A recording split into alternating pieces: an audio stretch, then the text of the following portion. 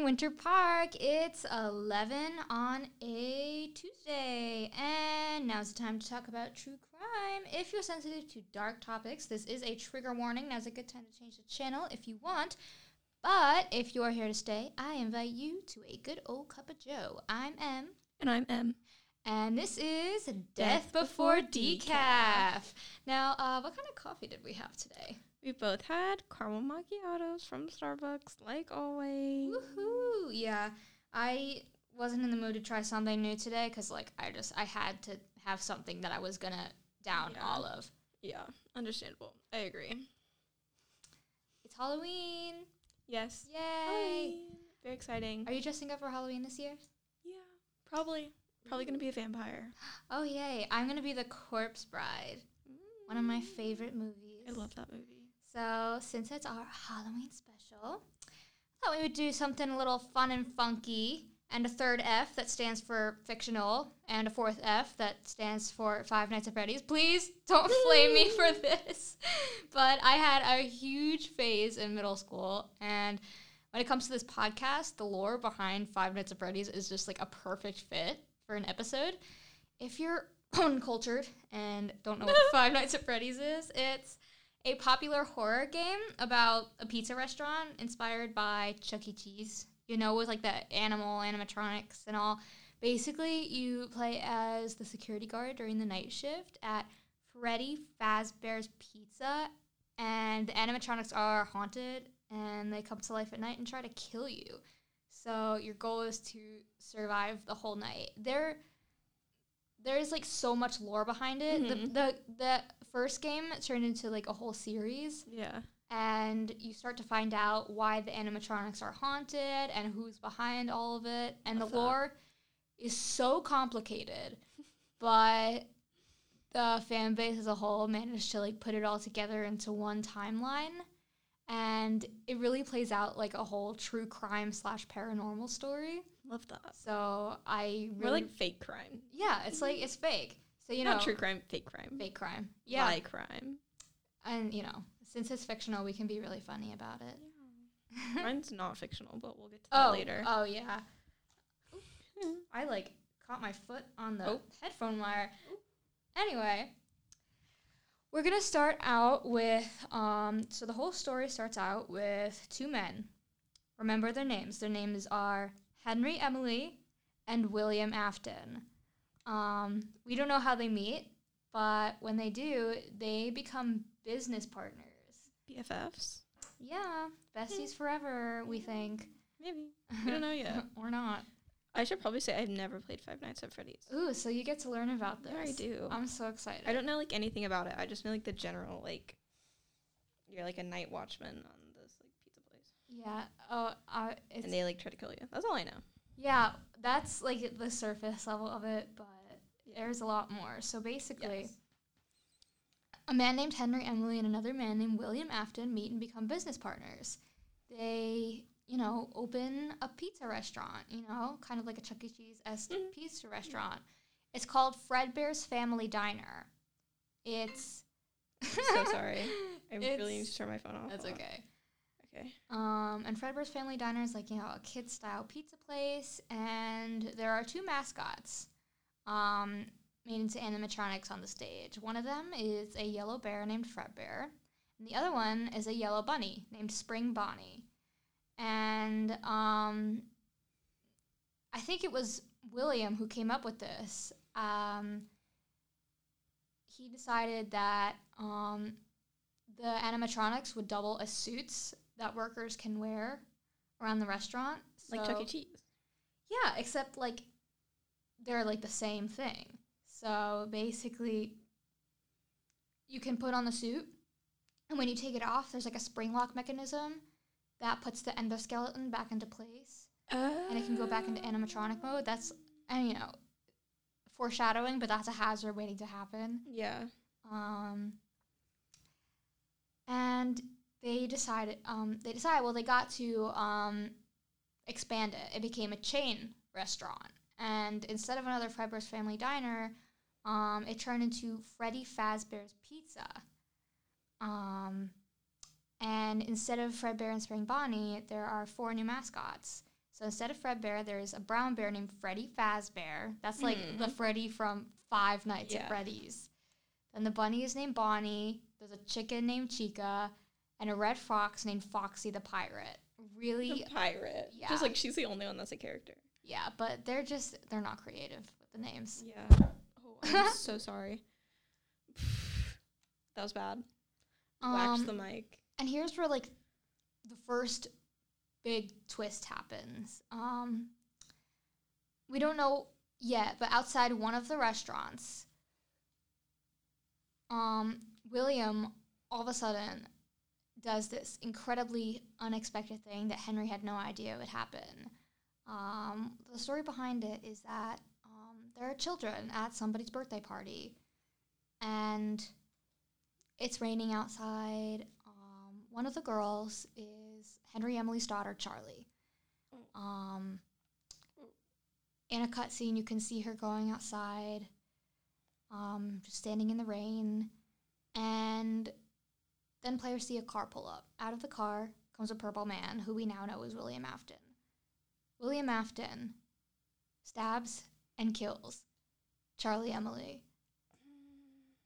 Charlie Emily? Like the man or his daughter? His daughter. And she becomes his first victim.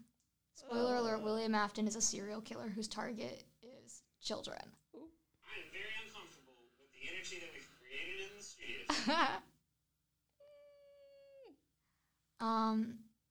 Well, what happens? What happens to Charlie's body? Mm-hmm. We don't know what happens to Charlie's body, but Charlie's soul, on the other hand, possesses a puppet. It was either a decoration or like a security mechanism, but there's this marionette-looking puppet in the restaurant, and she then possesses it. And so that is the first animatronic, quote-unquote, to become haunted. Spooky. Yeah, but, you know, why did William Afton kill her? Great question. We're gonna find out. We're gonna think that we find out. And really the whole Afton family is just, like, troubled and problematic. William Afton had 2 sons and 1 daughter. The oldest son named Michael Afton, the daughter named Elizabeth Afton, and the youngest son we never got a name of, but he's still a very important character. So, cut back to Fredbear's Family Diner. The year is 1983. It's William Afton's youngest son's birthday party being thrown at Fredbear's Family Diner. His older brother, Michael, bullies him relentlessly. Always scares him with, like, the creepy animatronic masks that he buys and wears. And the whole thing is that his William Afton's son, the youngest child, we're gonna call him the crying child, because that's what he was named by, like, the fan base. Okay. He just cries all the time. Me too. So the crying child is, like, deathly terrified of the animatronics at Fredbear's Family Diner. Valid. And so Michael torments him. Michael torments him with his friends on his own birthday. And, you know, on one fateful day in the year 1983, it's the crying child's birthday party, and Michael and his friends say, "Oh, let's bring him up to the animatronic, scare him." And, you know, of course, this kid is terrified. And then Michael says to his friends, "Let's make him give Fredbear a big kiss." Oh. And so they pick him up, and they shove him into Fredbear's mouth. And Fredbear closes his mouth. Oh, no. Oh, no. And that becomes the infamous tragedy known as the Bite of 83. The Bite of oh my god. The Bite of 83. Spoiler alert, the child dies of his injuries in the hospital. Okay. And, you know, that marks the loss of the first Afton child. Was that, like, was he haunted, or was it, like, a mechanical issue? It was a mechanical issue. Okay. I mean, like, the animatronic wasn't haunted, but it just Yeah. closed its mouth on the Yeah. kid. So yeah, basically Michael killed his little brother. And when you play the 4th game in the series, it's speculated that you're playing as Michael Afton, and the animatronics come into your house as, like, it's basically like a symbol of Michael Afton living with his guilt of killing his brother. Yeah.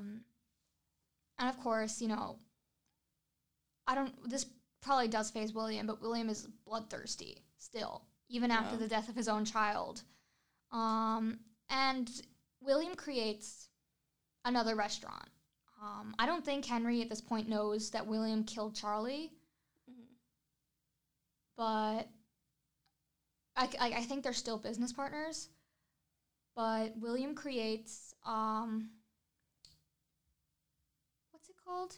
It's called Circus Baby's Pizza World. So it's a sister location. Circus Baby's Pizza World. Yeah. That is the worst name I've ever heard. Yeah, no, it sucks.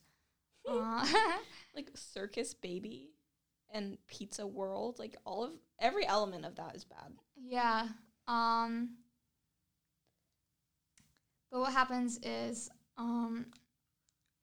William, you know, being a genius inventor and everything, does something terrible again. And what he does is the main animatronic mascot he creates, Circus Baby, kind of looks like an off-brand gender bend Pennywise. Oh my She's God. got like red pigtails and stuff. He creates a circuit mechanism in her to dispense ice cream from her body. Like, from where on her body? I don't know, like her torso or something. Oh, okay. Hand it to children to lure them near her, and then kill them. That's gross. Yeah, because, you know, he's a bloodthirsty maniac. Yeah. But what happened, on accident, he didn't mean to, but the daughter, Elizabeth Afton, came a little too close, and she became a victim of the Circus Baby robot.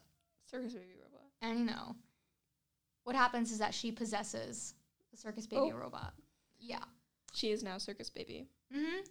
And after the incident, William probably doesn't know that Elizabeth possessed Baby, but he hid all the animatronics into this bunker, and that's where the game's sister location takes place. So that's the fifth. That's the 5th game in the series. Okay. God, it's so crazy. The timeline is just so messed up. Yeah. Then it's speculated that after that event takes place, it should be around like 1985, 86. The first of multiple missing children's incident occurs at the Freddy Fazbear's Pizza Diner. What happened? They were murdered. Yeah. Oh. William dressed up in, I think it was a Fredbear suit. Ugh. Lured the kids into the back room and killed all 5 of them. And that's when the missing children's Just incident like happens. 5 at once. Yeah. And so the restaurant closes. Yeah. The restaurant closes, and that prompts the events of the first game. Okay. The reason why the restaurant closed is because there were like disgusting smells coming from the back I room. wonder what those smells are coming from. Yeah, it was the bodies stuffed Yeah. inside the suits. Oh my God, the bodies were in suits. The bodies were stuffed inside the suits. Oh my God. And so, you know, the restaurant closes in the year 1987. Okay. Is also an important year. A second location opens. It's also Freddy Fazbear's Pizza, but they made new variants of the animatronics called the toy variants. So like they're kind of like these new and improved Freddy, Bonnie, and Chica, and a foxy variant called Mangle. And she's called Mangle because she's like all mangled. Because she was just I think it's speculated that she was like taken apart by children and stuff. Ew. Yeah. And we think that William kills another 4 or 5 kids, and they possess the toy variants. And Charlie, the ghost of Charlie in the puppet, finds this newfound power. What happens is that the old animatronics are in the back room on the map of that game. And they're all, like, withered and decaying, and they're kind of just, like, sitting there out of use. And so what Charlie does is Charlie, you know, being a ghost and all, gives the ghost of the first 5 children the gift of life, quote unquote. Oh, no. And so she lets the kids possess those animatronics, like the original variants. So that would be Freddy, Bonnie, Chica, Foxy, and the Fredbear suit, which at this point people call Golden Freddy. And during November of that year, Mangle became unstable or malfunctioned and bit one of the night guards in the frontal lobe. Oh, like through the skull? Yeah. Jesus Christ. And that event became known as the infamous Bite of 87. There's so many bites. Oh, no. I know. It's just like, it's a really, really bad series of events that happen. It's just so many hazards waiting to happen. Yeah. So, of course, restaurant closes, the toy variants are scrapped, and then the classic animatronics go back to their old location, and the restaurant reopens. Then the first game takes place, because now the animatronics are haunted. Ugh. And now, like, then, of course, they try to kill the night guard, because they think the night guard is their killer. Oh, wow. It's somewhere between 87 and 93 at this point, and William finally tells Michael what happened to the sister location. He says it's underground. Go find out what happened to your sister, because I'm not going to tell you myself. Yeah. So it's clear that, you know, William cares about his own children, but is just bloodthirsty for anyone who's not his own child. Yeah. So Michael goes underground to the bunker where the sister location used to be. And then he finds that his dead younger sister possessed the circus baby animatronic. And what he does is he has to make sure that the other ones don't get to him, because she also had the power to give the other animatronics consciousness. She just has them under her control. Like, they aren't possessed by other victims. And by the end of that game, Michael Afton gets disemboweled. Oh, Jesus. Gets disemboweled. He, like, his insides get scooped out. How?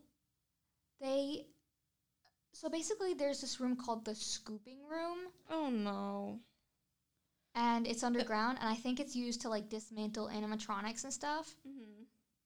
Using, like, a scooper. But the scooper was used to disembowel Michael. And what happens is that I think the endoskeleton of the baby animatronic crawls inside his body and then possesses him. That's gross. And what's weird is that eventually the endoskeleton leaves Michael's body, but Michael survives. How? How? Well, let's see. There's this thing that we recently found out about called the Remnant. And the Remnant is basically like a Horcrux. Okay. So, like, it's kind of like an inanimate object that your soul possesses. And I think that only happens if you kill someone.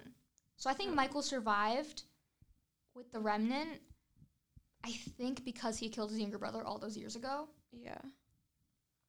So I guess he kind of used his own body as a Horcrux.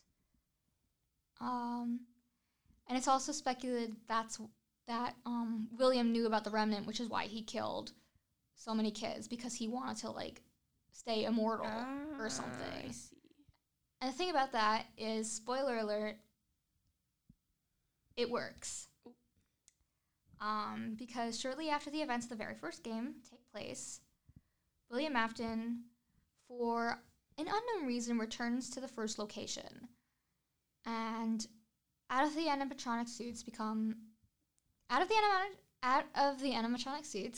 the souls of the 5 children who he killed at that first location. Mm-hmm. And of course, they scare the shit out of him. Yeah. They back him into a corner. And in that back room is a spare Spring Bonnie suit. Oh, no. Spring Bonnie, the yellow bunny animatronic from the very first Fredbear's Family Diner location. Oh, no. Remember the spring lock mechanism that William invented? Yeah. They lure him back into that corner, and William thinks, oh, if I get into that suit, they can't hurt me. Mm-hmm. And so he gets into that suit, and what happens is that he accidentally triggers a spring lock mechanism. And so the endoskeleton snaps into place, crushing all of his bones and muscles, leaving him to die a slow, gory, painful death. Oh, no. And so basically the ghosts of the children he killed finally were Got their avenged. revenge. Mm-hmm. They got their revenge. But remember the remnant. Mm-hmm. So William essentially survived. He was left there in that room to rot. Yeah. And so he became this zombie, basically. Okay. Like, his rotting body is still in that suit. With no bones and no muscles. Yeah, yeah. So he, he becomes one with the Spring Bonnie suit and gets the name Springtrap. Oh. And 40 years later, so now the year is 2023. Oh, okay. In the future. Yeah, so this is 2 years from now. The year 2023, 40 years after William Afton dies, so that's in 1993. A haunted attraction opens called Fazbear's Fright, because all the events that took place at all locations became infamous. Mm-hmm. So they decided to open a horror attraction. People who didn't originally own the franchise opened a horror attraction called Fazbear's Fright. And so it's kind of like a horror house attraction. Michael knows about it, and he knows that Springtrap is there because he's like the horror attraction. Yeah. But I don't think people think that he's literally like a zombie. Yeah. Does he know that Springtrap is his dad? I think so. And Michael goes back there, and he wants to end it once and for all, because I think he knows now that Michael killed Elizabeth. Mm-hmm. William killed Elizabeth on accident. Mm-hmm. But he also killed so many other people. So Michael burns down the building, but again, fails to kill Springtrap. And after all of those events take place, we have to go back to the perspective of Henry Emily. Okay. And Henry opens a brand new location, like, of his own without William. And we don't really know how yet. There's so many unanswered questions to this lore, but this is the timeline we put together. Henry manages to lure Springtrap into that location. Oh. But that's probably because Michael is there too. Yeah. And this is like, I think, beyond 2023, so like in the future. Henry, he's been in the background, but like he knows what's going on.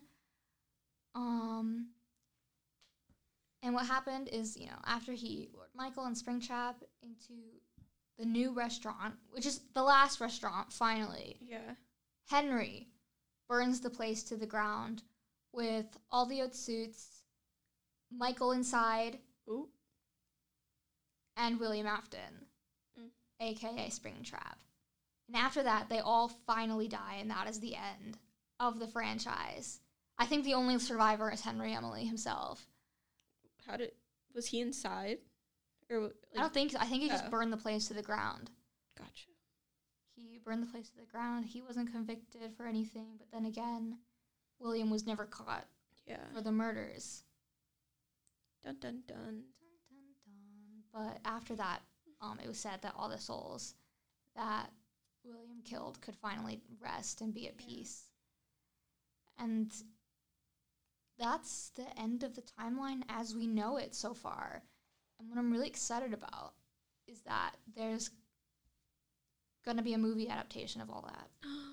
And it started filming this spring, as far as I know. I love that. I'm really excited for that. My 6th grade self is so excited. I love that. But yeah. How many video games are there, like, in total? Let's see. 7 or 8. Oh, Jesus. Yeah. I thought there was, like, 4. And there's a new one coming out. My gosh. Yeah, I know. Like, ugh, it's so crazy. There's 1, Yeah. 2, 3, 4, Sister Location, Ultimate Custom Night, Pizzeria Simulator. That's my where gosh. that's the game where Henry burns down the building. Oh, my gosh. Yeah, it's crazy. That's crazy. But yeah, that's my 2 cents on the Five Nights at Freddy's lore. Okay. I guess I will get into mine. Yeah, it's weird, like a nonfiction murder over a fictional character. I like that. So, I am doing the Slenderman murder. Let's get into it. So, I'm going to start at the beginning. In 2012, there were 2 4th-grade girls, Peyton and Morgan. They became friends when Peyton saw Morgan sitting alone and was like, hey, I'm going to sit next to her. You know, and she said, like, I just didn't think anyone should be alone, which is so sweet. They became, like, best friends. They were inseparable. And then 2 years later, when they were in 6th grade, Morgan became friends with a girl named Anissa. I don't know if I said their last names, but their names are Peyton Lautner, or Peyton... I think Lautner is right. Yeah, Leutner, Morgan Geyser, and Anissa Wire. So Peyton didn't like Anissa. She said that she, like, only hung out with her because Morgan liked her. But Morgan and Anissa bonded over their shared interest, and their shared interest was Slenderman. And as their, like, friendship grew, so did their obsession. They believed that Slenderman was real. Like, they fully believed in him. So if you don't know what Slenderman is, I will give you a little definition, I guess. So in 2009, there was a site called Something Awful, and it hosted, like, a Photoshop contest, and they asked, like, users to take a regular picture and make it scary. So one user, the username Victor Surge, whose real name is Eric Knudsen, he entered the contest with pictures, and they depicted, like, a tall, thin figure photoshopped into the background of, like, old black and white pictures of kids, like, playing on playgrounds and all that stuff. So immediately this, like, creature was given the name Slenderman, and then people, like, began building on, like, the myth surrounding him. So it was just, like, a massive success, and people started writing creepypastas about him. So here's the definition for creepypasta. Yeah. Another weird middle school phase some people had. It was a massive success, and people started writing creepypastas about him. And if you don't know what a creepypasta is, it's, like, a scary myth, legend that is, like, copied and pasted around the internet. It's basically just, like, an internet urban legend. So according to these stories, Slenderman was a tall, faceless man with long arms and tentacles coming out of his back, and he always wears a suit. So he preyed on children, and he lured them back into the woods. convinced them to kill others in order to become members of his proxy. So, like, he would lure these kids into the woods, be like, you kill this person so you can become a part of my proxy. And, like, I don't know, proxy is, like, such a weird word, but that's, like, the correct, that's, like, what people call it. Back to the girls. Around December of 2013, Morgan suggested to Anissa that they become proxies of Slenderman in order to prove, like, Slenderman's existence and to prove that, like, they were, like, valid. What's the word? Anyway. That they were, like, worthy? They were worthy, yes. They wanted to prove just, like, Slenderman was real and they were worthy of Slenderman. And, like, of course, Anissa was, like, immediately on board. And so they started plotting the murder that they would obviously have to commit to become proxies. And so they decided that they would kill Peyton. And so they planned the murder since December, and they, like, even used code names so that they wouldn't raise suspicion, which is, like, insane. And in May of 2014, it was Friday, May 30th, the girls had a slumber party for Morgan's birthday, so it was the three of them. Morgan and Anissa planned to kill Peyton while she was sleeping, and they were going to, like, duct tape her mouth, stab her in the neck, and cover her up to look like she was sleeping, and then they were going to run. This was at Morgan's house because it was Morgan's birthday. But so that night they went to Skateland, and on Friday nights Skateland has, like, free pizza. I don't know, like, the Skateland near me when I was a kid had free skate on Friday, but they didn't really talk about that. They just said that it had, like, free food. I never heard of Skateland.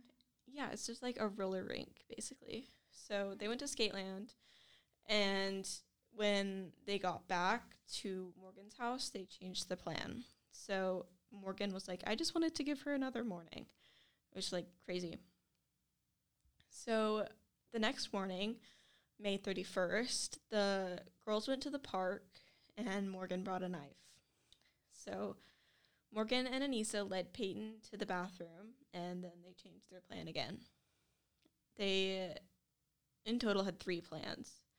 So they went to the woods, and they told Peyton that they were playing hide and seek. And Peyton, like, didn't want to. She was, like, they forced her to go in and play, quote-unquote, hide and seek.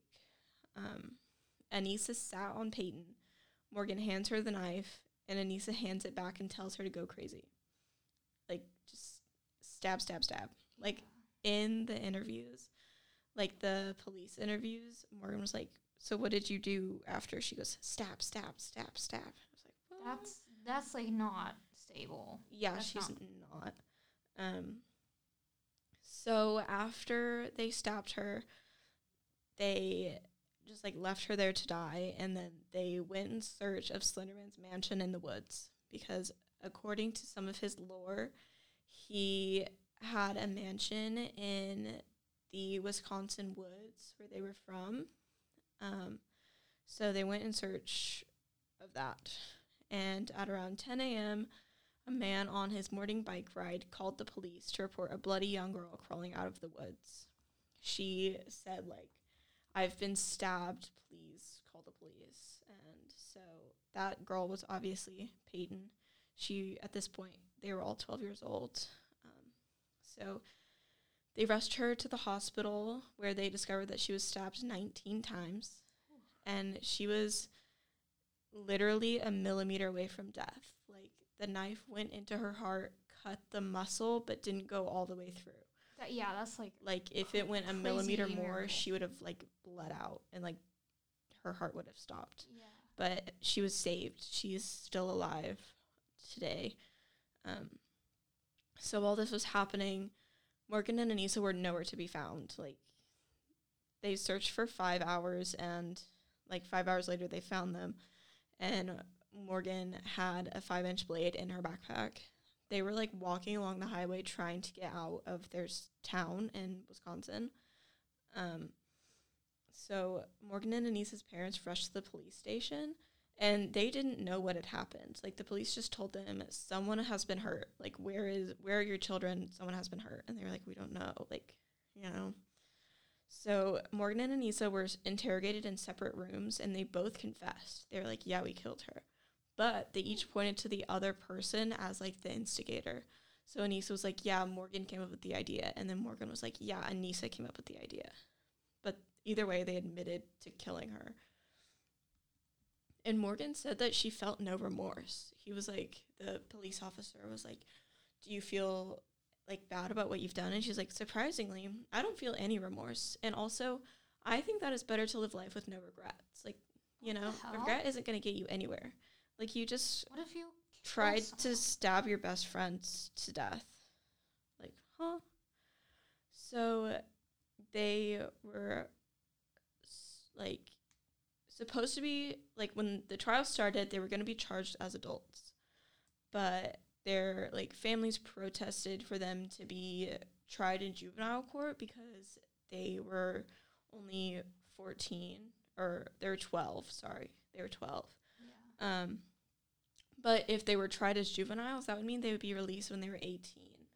So, you know, I think it's going to take a lot more than that. Yeah. So for 3 years, they were just kind of stuck in this, like, middle space between juveniles and adults. So they were, like, locked up, but they didn't have the resources that, like, troubled children get. So they were in the juvenile jail, but they didn't have any of the resources that, like, juveniles receive. So during this time, they received, like, mandatory psychological evaluations. And this is where Morgan was diagnosed with early onset schizophrenia. Yeah. Yeah. And she was also diagnosed with psychotic spectrum disorder. But schizophrenia was in her family. Her father had schizophrenia. And so that was, like, one of the first things that they looked for after, like, knowing about what she did, you know? So she stayed in, like, the facility for, like, a year and a half, like, the juvenile jail. She stayed in the juvenile jail for a year and a half, and then she was moved to a mental health facility where she could get, like, the proper help that she needed. Yeah. But the judge decided that they would be continued to be tried as adults. So they at first they pled not guilty due to, like, reason of insanity, like, they had mental illness. But Anissa took a deal and she pled guilty to intentional second-degree homicide. Jeez. And it's said that, like, she did this so that she didn't have to put Peyton through the trauma of, like, reliving it. Yeah, I don't know why not first degree, because, like, they planned it out. Yeah, that was, like, what they were going to do. Like, that's why it was a plea, because it was first degree, but I don't really understand. They plead for a lower degree. Yeah. So Anissa was diagnosed with shared psychotic disorder. So she was basically just, like, sharing in Morgan's delusions. So they, like, according to the psychologist that evaluated them, they knew it was wrong, but they were so enveloped in their delusion that they believed that if they didn't do it, then Slenderman would kill their families. So it was, like, either, like, they knew it was wrong, but if they didn't do it, their families were going to die, you know? Yeah. So they were just really mentally unstable. So psychologists decided that because Anissa's mental disorder led to her actions, that she should not be held criminally responsible. Like, that was the psychological evaluation, like, conclusion, was that she shouldn't be held criminally responsible.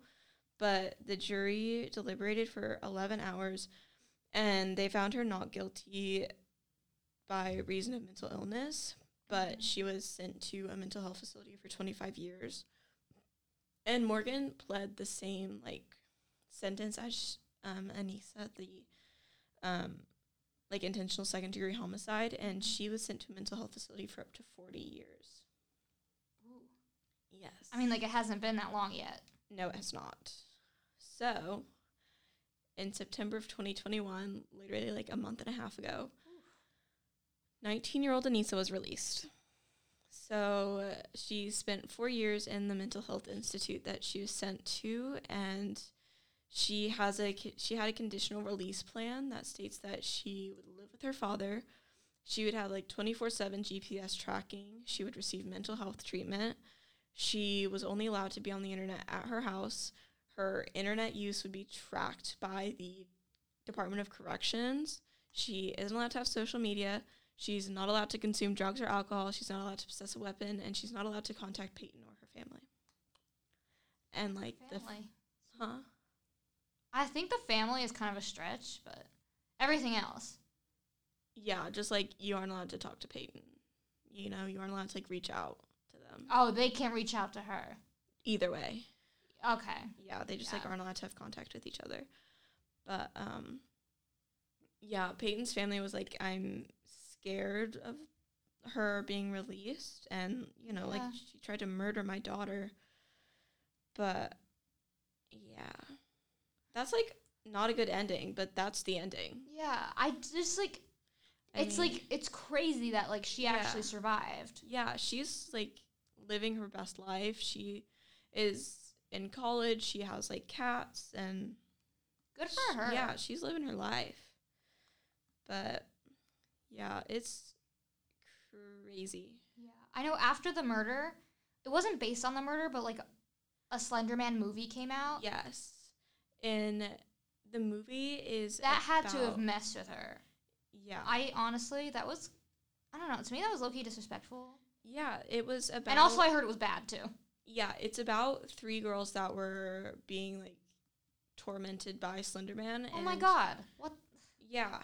And so I think it was Peyton's father reached, like, he made a statement. It was like, this is just, like, blatantly disrespectful. It's profiting off of the trauma that my daughter went through, and, like, valid and, like, completely true.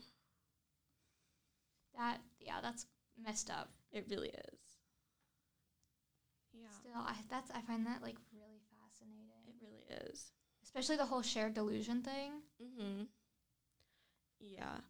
And, like, their parents knew that they were, like, liked Slenderman, like, that was, like, an interest of theirs, but they never saw anything wrong with it because they never showed how actually entranced they were until they were, like, arrested, and a journal of Morgan's was found where it really showed her, like, mental state. There were just, like, creepy drawings, and she wrote, like, I want to die, and I want to kill, and get me out of my mind, and just all of these, like, crazy things. And that was one of the things that, like, you know, really showed how mentally unstable she was. Yeah. That's why we should seek help when we think we need it. Yes.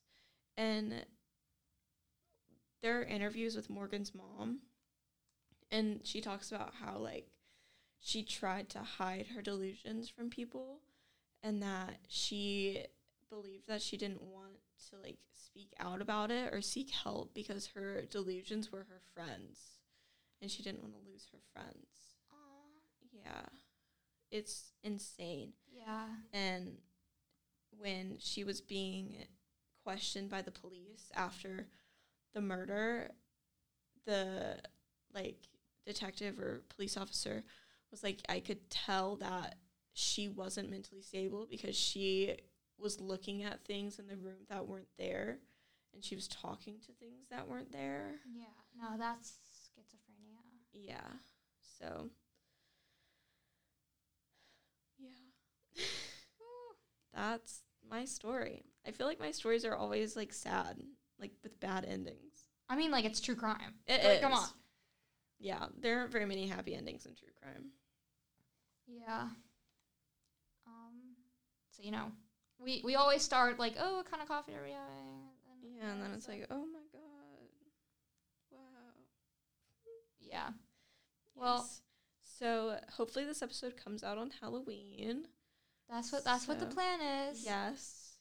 It's kind of a special episode, an extra episode, because most like episodes come out on Fridays. So this is going to be a special episode. Yeah. Special extra episode. That's going to be so exciting. It is. So, we will see you guys on Friday. I'm M. And I'm M. And this is Death Before Decaf. Bye.